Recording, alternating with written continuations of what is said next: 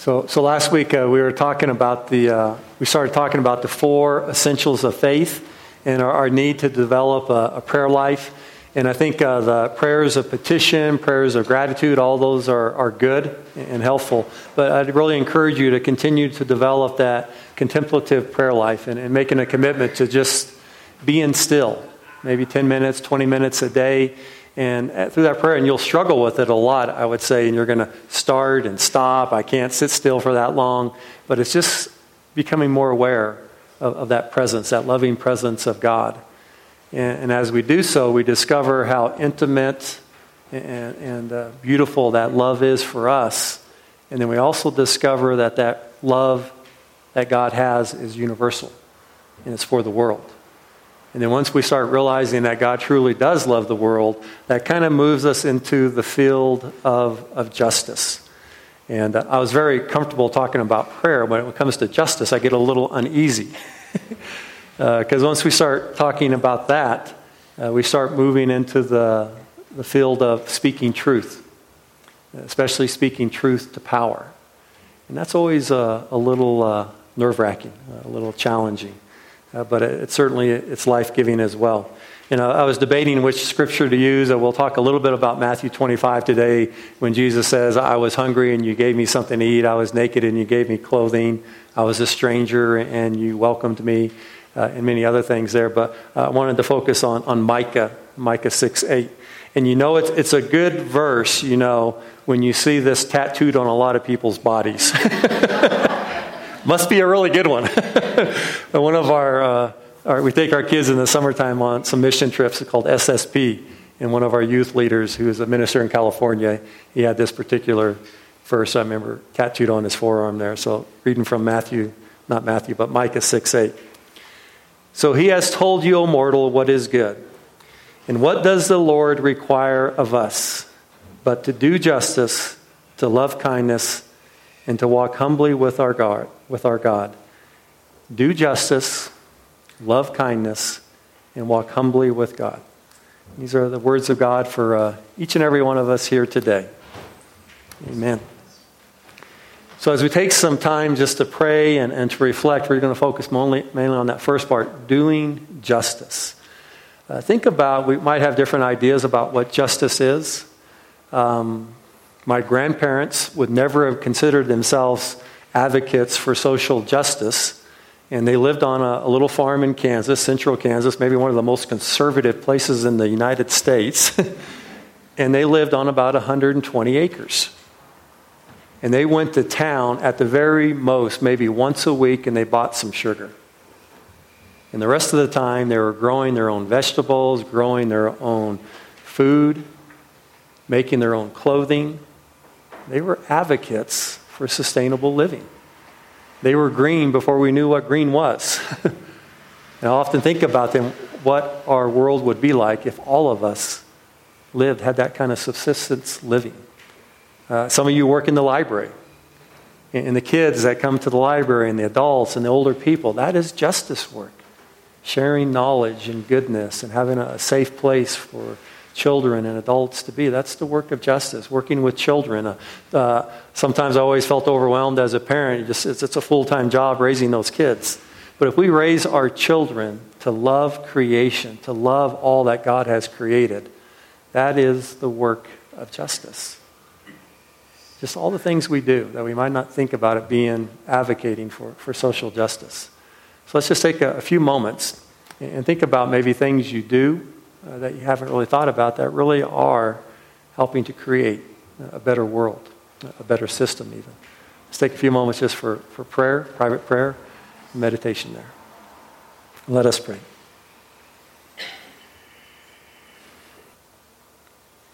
Amen.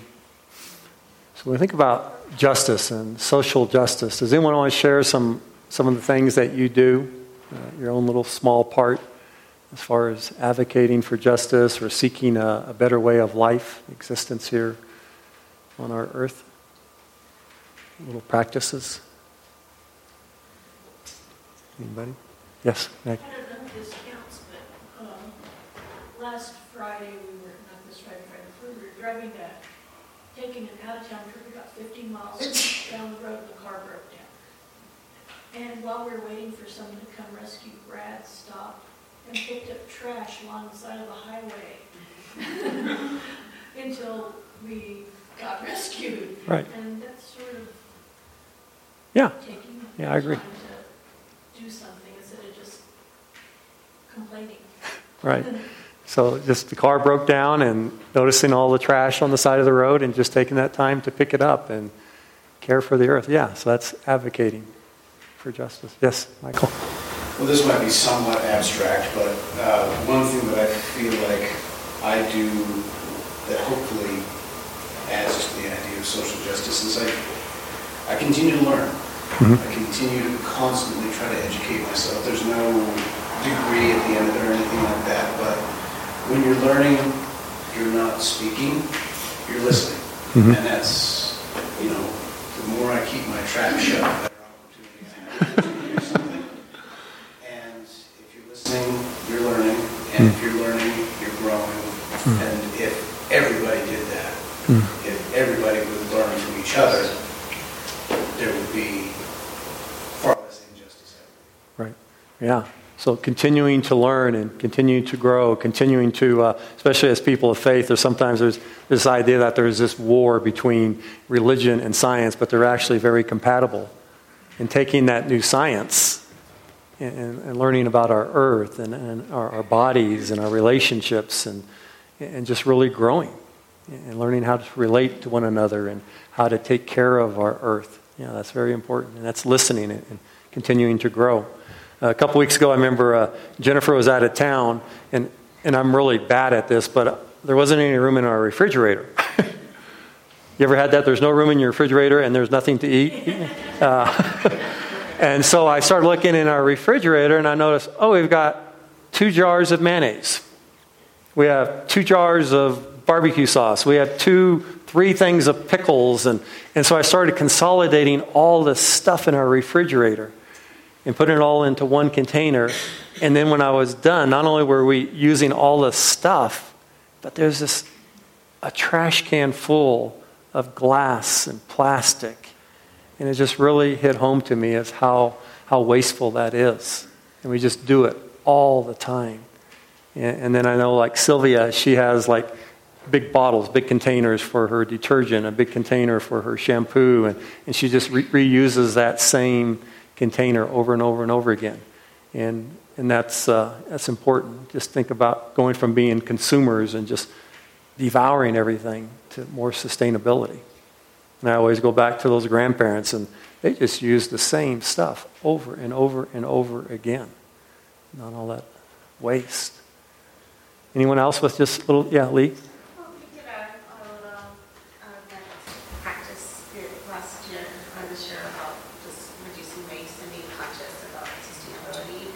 I made some medicine that I foraged from out on our camping trip, which was really cool, like pine salve, and then I made some yarrow powder because it's good for bleeding and for fevers, and I was just like, that's so renewable, and I get to use the same containers over and over again, and it just felt really good to be walking with the planet, instead of against it.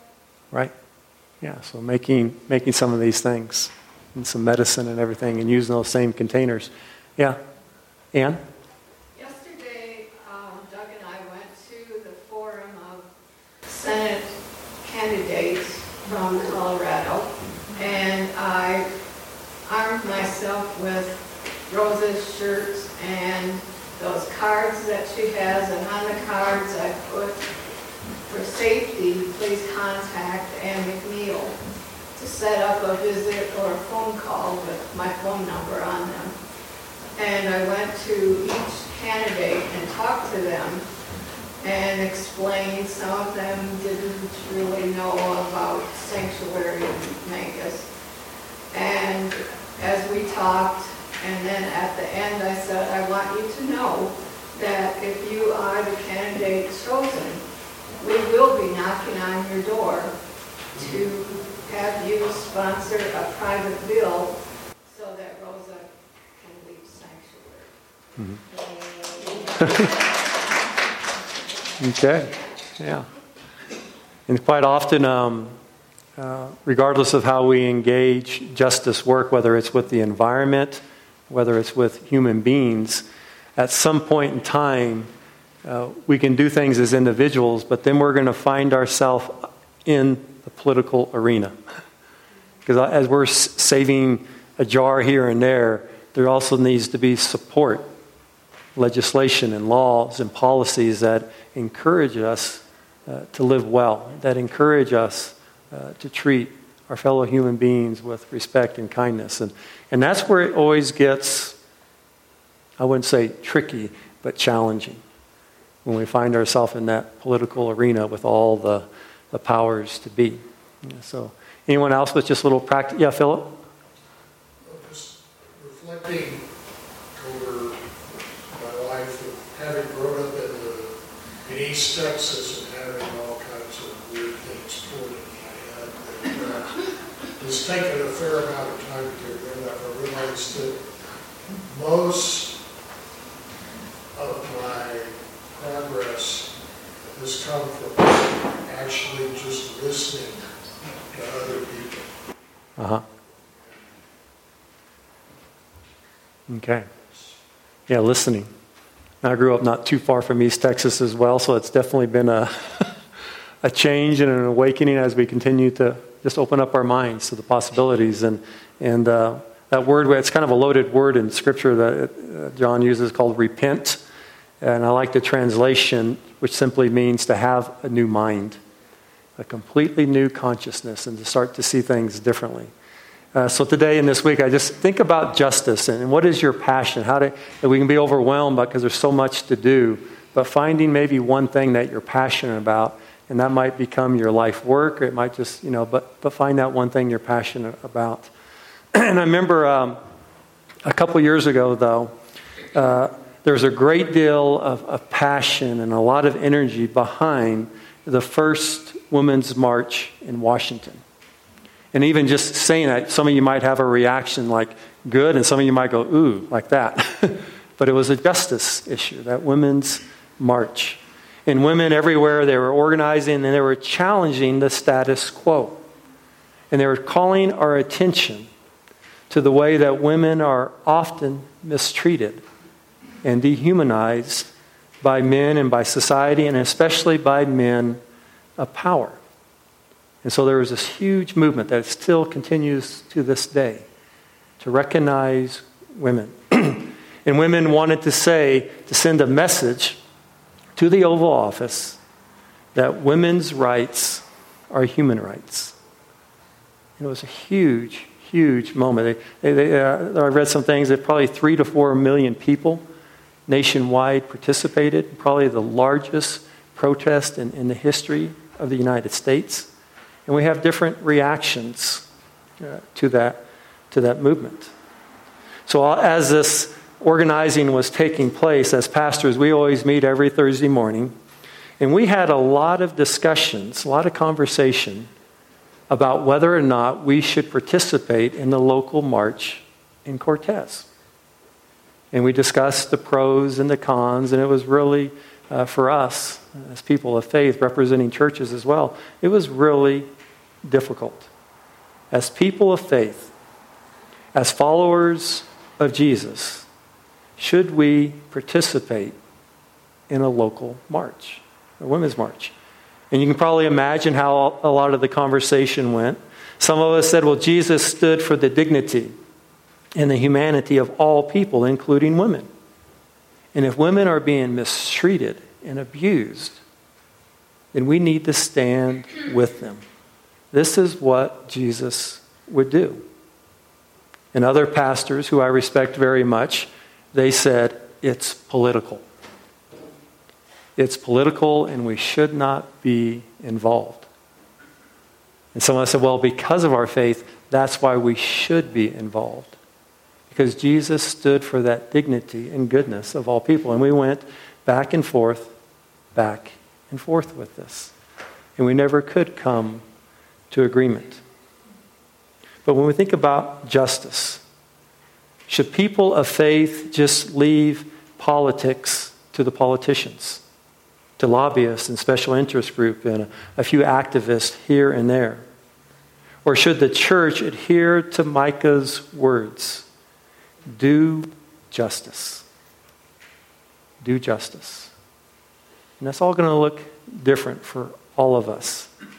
And very much like prayer, striving for social justice is a non-negotiable characteristic of people of faith. It's non-negotiable for who we are as a church. And we're all going to be led in different ways on how we're going to address the injustice that we see in the world. Father Richard Rohr, he says, justice is giving everyone and everything their full due.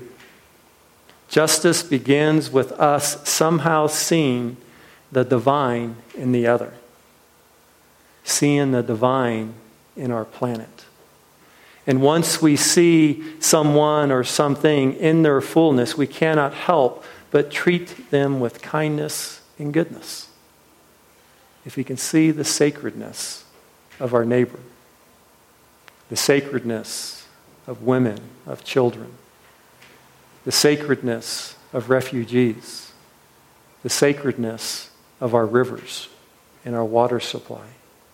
Can we see that in one another, in our earth? Father Rollheiser says the Jewish prophets and Jesus were very, very clear about this. Our quality of faith deepens or depends upon how we care for the land, how we care for the environment, how we care for orphans, how we care for the mentally ill, for people of color, for immigrants, for children, and yes, women as well. And in Matthew 25, there's a wonderful scripture there, Jesus identifies his own presence with the poor. When you see that person on the side of the road holding the sign, that is Jesus. That is Christ. He says, I am the poor.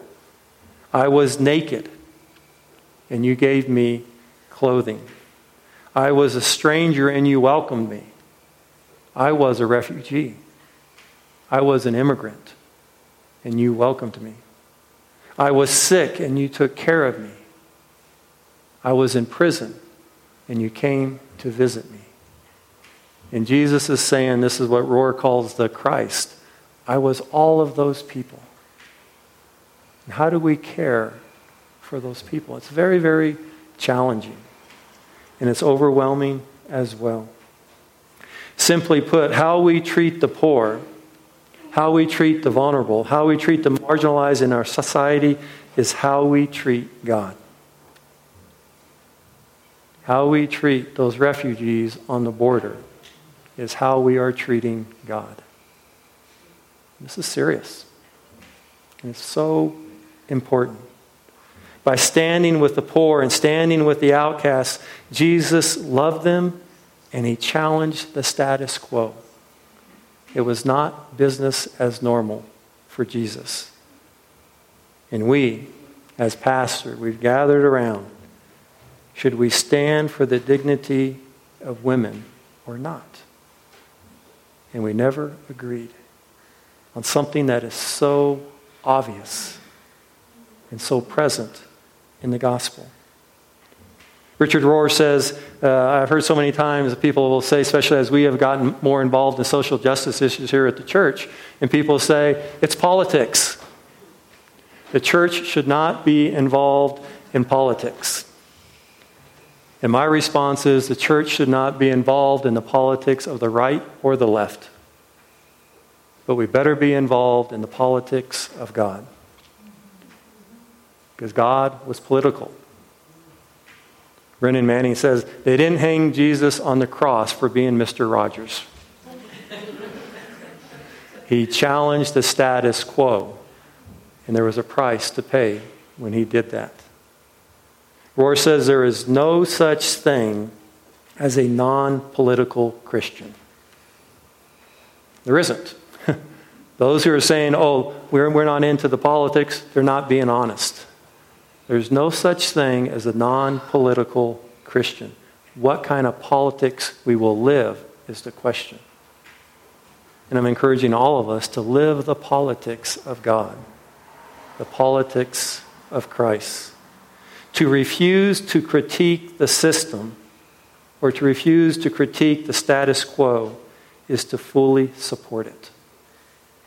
If we say nothing, we are supporting the existing system, which is not all bad, but it should come under scrutiny, as well as the church that we are a part of right now. We're splitting over social justice issues in the Methodist Church right now. And I think we have come to agreement. We will stand with people and our brothers and sisters regardless of their sexual orientation. To refuse to critique the system or the status quo is to fully support it, which is a political act well disguised. I like that. We're part of it. Do you remember Pilate, the Roman governor? Pilate, Jesus is arrested. He's at his hand. His life is in Pilate's hand. And Pilate asked the crowd, there's a big mob that has gathered, and there's a tradition that he always releases one prisoner. And Pilate says, who do you want me to release? Jesus or Barabbas? I often ask, what would I have said? What would we say? Who do you want me to release? And the mob starts yelling, Barabbas, Barabbas, release him. And he says, well, what should I do with Jesus then? And Pilate knows he's an innocent man. He's done nothing wrong. What should I do with Jesus? And the crowd yells, crucify him. Crucify him. Kill him. And what does Pilate do? He washes his hands in front of this crowd. And he says, I have nothing to do with this. His blood is on you. And he washes his hands and he steps out. And this is called the Pilate syndrome. All that nonsense that's going there, all that violence, all that corruption, I wash my hands of it. I don't have anything to do with it. But Jesus says, you are the Christ. I give you my Spirit. You can do things far greater than me. And we have a responsibility to help bring that kingdom here on earth. Rohr says many Christians choose to wash their hands and declare their innocence. It's not my concern, or it's politics. In the meantime, the vulnerable, the poor, and the marginalized, they suffer and they die. And it's fascinating. And it's also sad that so many Christians manage to avoid most of what Jesus taught so unequivocally. They completely miss it. Think of what Jesus said and how he lived. Jesus believed in sharing resources. He taught that. He lived that. And we would call it today redistribution of wealth. Now, if we talk about redistribution of wealth, what are we going to be called? Socialist, communist, unpatriotic, un-American. If we challenge that system, there's a price to pay. And people who say they're following Jesus have no problem with this. He asks us to share the wealth, to live with one another, sharing resources. He encouraged us to live simply. Instead of just being consumers, how much can we consume? To practice subsistence living, sustainable living.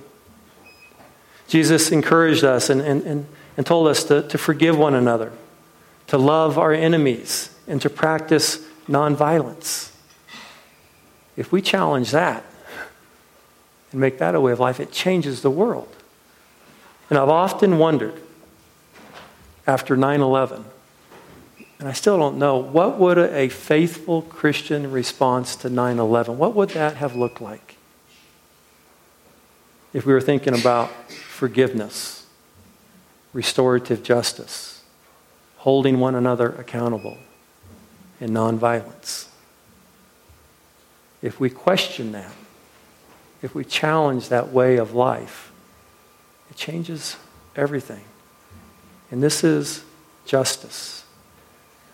And Jesus especially talked about how we care for the poor, how we care for the marginalized people in our society.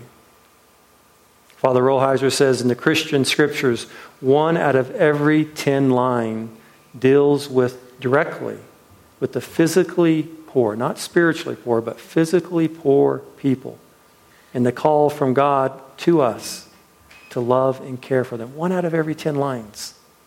In the Gospel of Luke, 1 out of 6 lines concerns the poor. This is all over Scripture. People who know their Bible very well, much better than me, sometimes seem to have no idea that Jesus says, first and foremost, care for the poor. Dorothy Day says, if you want to live the gospel, stay close to the poor. That's living the gospel. And people of faith argue, should we have affordable health care? For a person of faith, it's not even an argument. It's obvious. Should we have more affordable housing?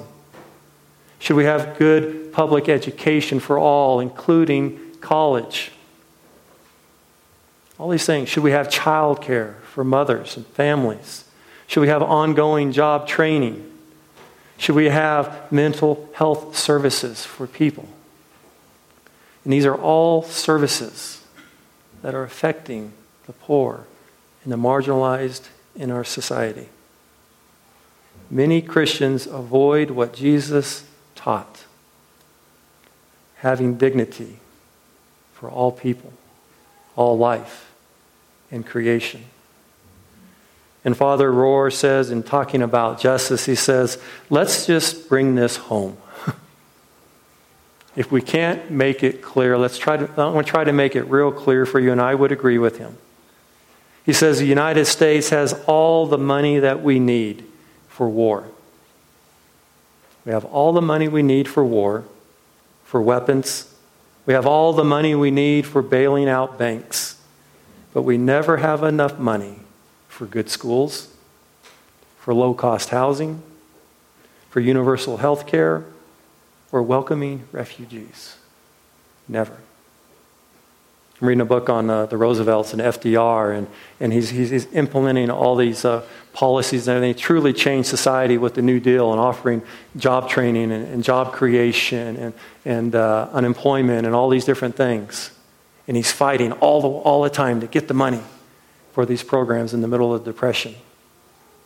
And World War II breaks out, and voila, all the money is there that he needs. We never have enough money to care for the poor and for the marginalized. To refuse to critique a system is to fully support it. The pursuit for social justice is just as fundamental as prayer to our faith. So what does the Lord require of us? What does the Lord require of us? Do justice, love kindness, and walk humbly with God. And as clergy, I remember those meetings on Thursday morning. We were talking, should we walk in this woman's march? Is it something a church should do to be a part of? And we went back and forth, and we never agreed. And 3 of us decided, because of our faith, because of our belief in God and Christ and the dignity of all people, that we should walk in that Cortez march. And I remember many of you were there. Remember, it snowed the night before, and it was cold, and we didn't know if anyone was going to show up. I remember in talking with the other clergy, and Pastor Will said, well, if we're going to show up representing our faith, they said we should identify as clergy. And I said, no, we shouldn't. I'd rather just be anonymous. And he said, no, we need to wear a collar or a stole or something. And so we agreed to do that. And so for that march, I've had this stole at that particular time for 14 or 15 years. It was given to me by another church.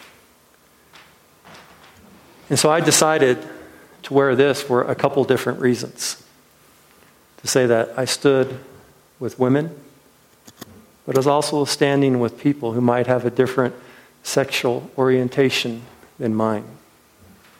And I remember arriving there and all the snow was on the ground and there was a few hundred people there wearing this. And women came up to me before the march, during the march, and after. And some of them were gay. And they said, "Are you a clergy person?" And I said, "Yes." And they said, "Would I be welcomed in your church?" And I said, "Yes." And this one particular woman said, "Well, I'm used to getting kicked out of churches. And you would actually welcome me?" And I said, "Yes." And she just cried and cried and hugged me and would not let me go. Sometimes these small acts of compassion and caring. And it wasn't just one woman, but several women came up and just wanted to hug me, wanted to know if they were acceptable. It's important. It's important that we engage in these small, random acts of kindness and goodness.